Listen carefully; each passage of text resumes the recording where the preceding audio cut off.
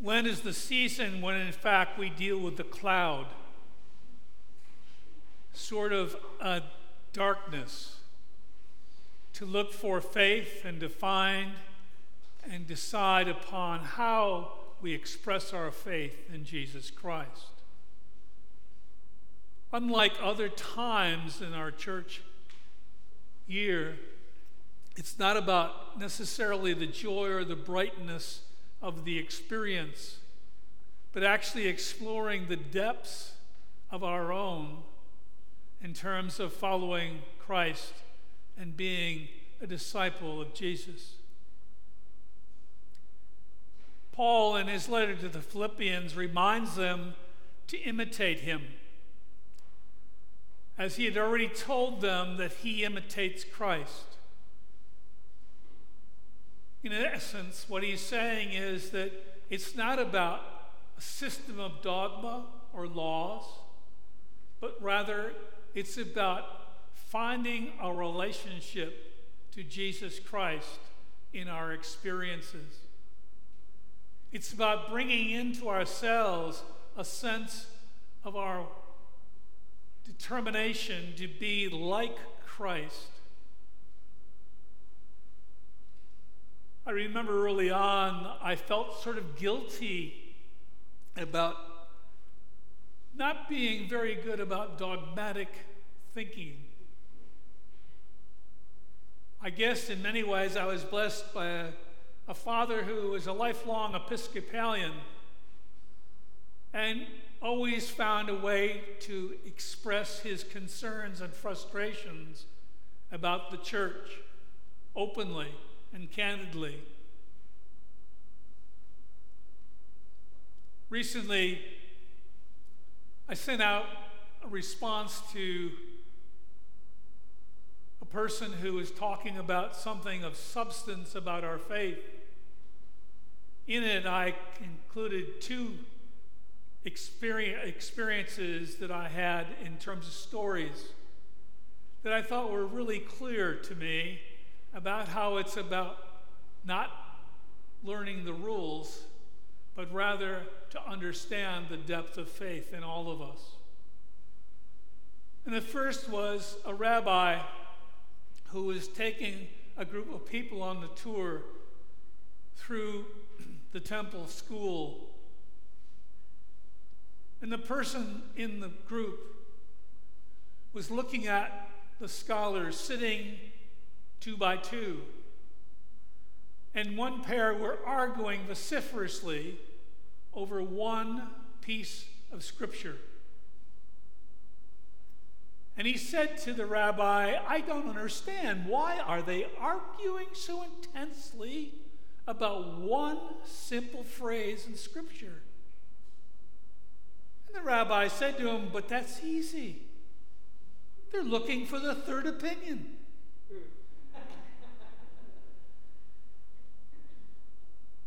Another story that comes to mind is the fact that many times I've found myself caught up in situations that seem to make no sense. And I'm aware how much I try to go to this logical side. Okay, number 1 is such and such, number 2, 3, 4, 5, getting myself organized to respond. And I had an experience where, in fact, I was caught off guard. It happened to be in Batavia, New York, at St. James Church, and the Attica riots had just taken place. And I was stunned by 3 days in a city where there was no traffic, with the exception of armored vehicles, hospital ambulances, police, and so forth, all holding this city in suspension. I went to the hospital. The rector and he went to one hospital where the critically wounded were being taken care of. The second hospital, either they were deceased or, in fact, okay, that they were going to survive. And I remember walking in thinking, what on earth am I going to do or say? With that, the head nurse that I'd known quite well came up and bear hugged me. Said, "Thank God you're here." Instead of thanking her, all I could see is, what on earth am I doing here? When I walked through the various areas, people who had lost their close ones were in tears. And I went and sat with them, saying not much of anything, but the idea of just offering whatever solace I could by being present. I didn't say much at all, but I did offer prayers occasionally when I found myself able to pray. And what stunned me in that experience was these people were thanking me for the comfort I had provided.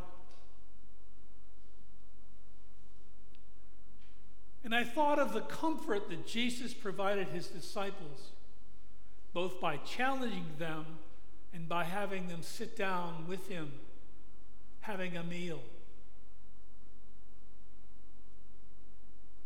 I didn't really understand that somehow my imitation of Jesus just being quiet and present and caring should be enough. And I was embarrassed when they thanked me. Now, in the gospel lesson, Jesus talks about how he was wanting to take people in his arms, much like the wings of a hen covering her brood. The idea that Jesus, by example and by commitment of love, gave to others this wonderful presence.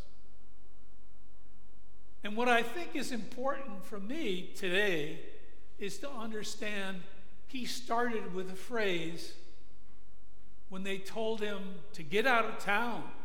Herod's going to kill you. And he said, "You can tell that fox from me that I have things to do." He started off with a sense of strength and power, and then has this wonderful story about taking his arms and embracing people like a mother hen. His strength, his speaking to the issue was critical, but his embracement of those who were suffering, who were in pain, who weren't sure what to do, was really critical. Unfortunately, we face a situation in our daily life today where, in fact, people are in disarray and terrified through war, through bombing, through painful experiences of family, peers, and friends dying in their face. How do we, imitating Christ, reach out and comfort them in any way possible? I think this is the biggest challenge we face as Christians. To be truthful, to be candid, to be strong, but also nurturing and comforting. And I know that many have given money for various programs to help those people in great need and great pain. It would be easy for us to focus in on the person behind the war.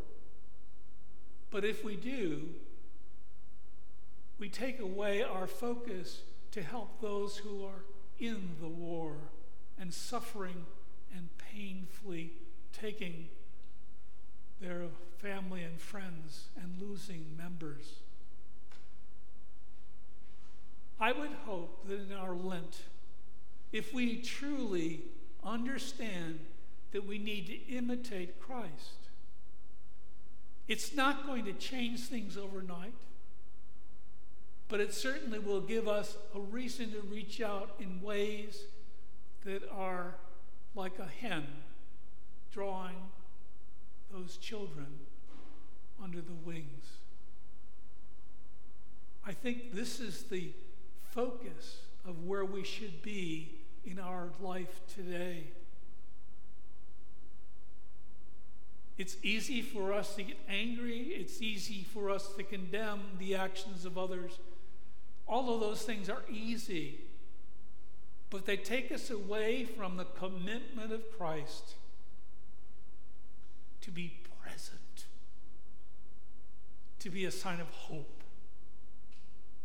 in the most terrifying of times. Lent, the darkness, the cloud, the pains, is a time for us to reach out to one another and to others around the world. May we be truly imitating Christ, not trying to look for a dogma or a principle that's going to give us some rationality or some sanity, but rather reaching out in love, in prayer, in commitments of all different kinds and varieties, to let others know that Christ is with us and in them and a part of our experience, making holy the time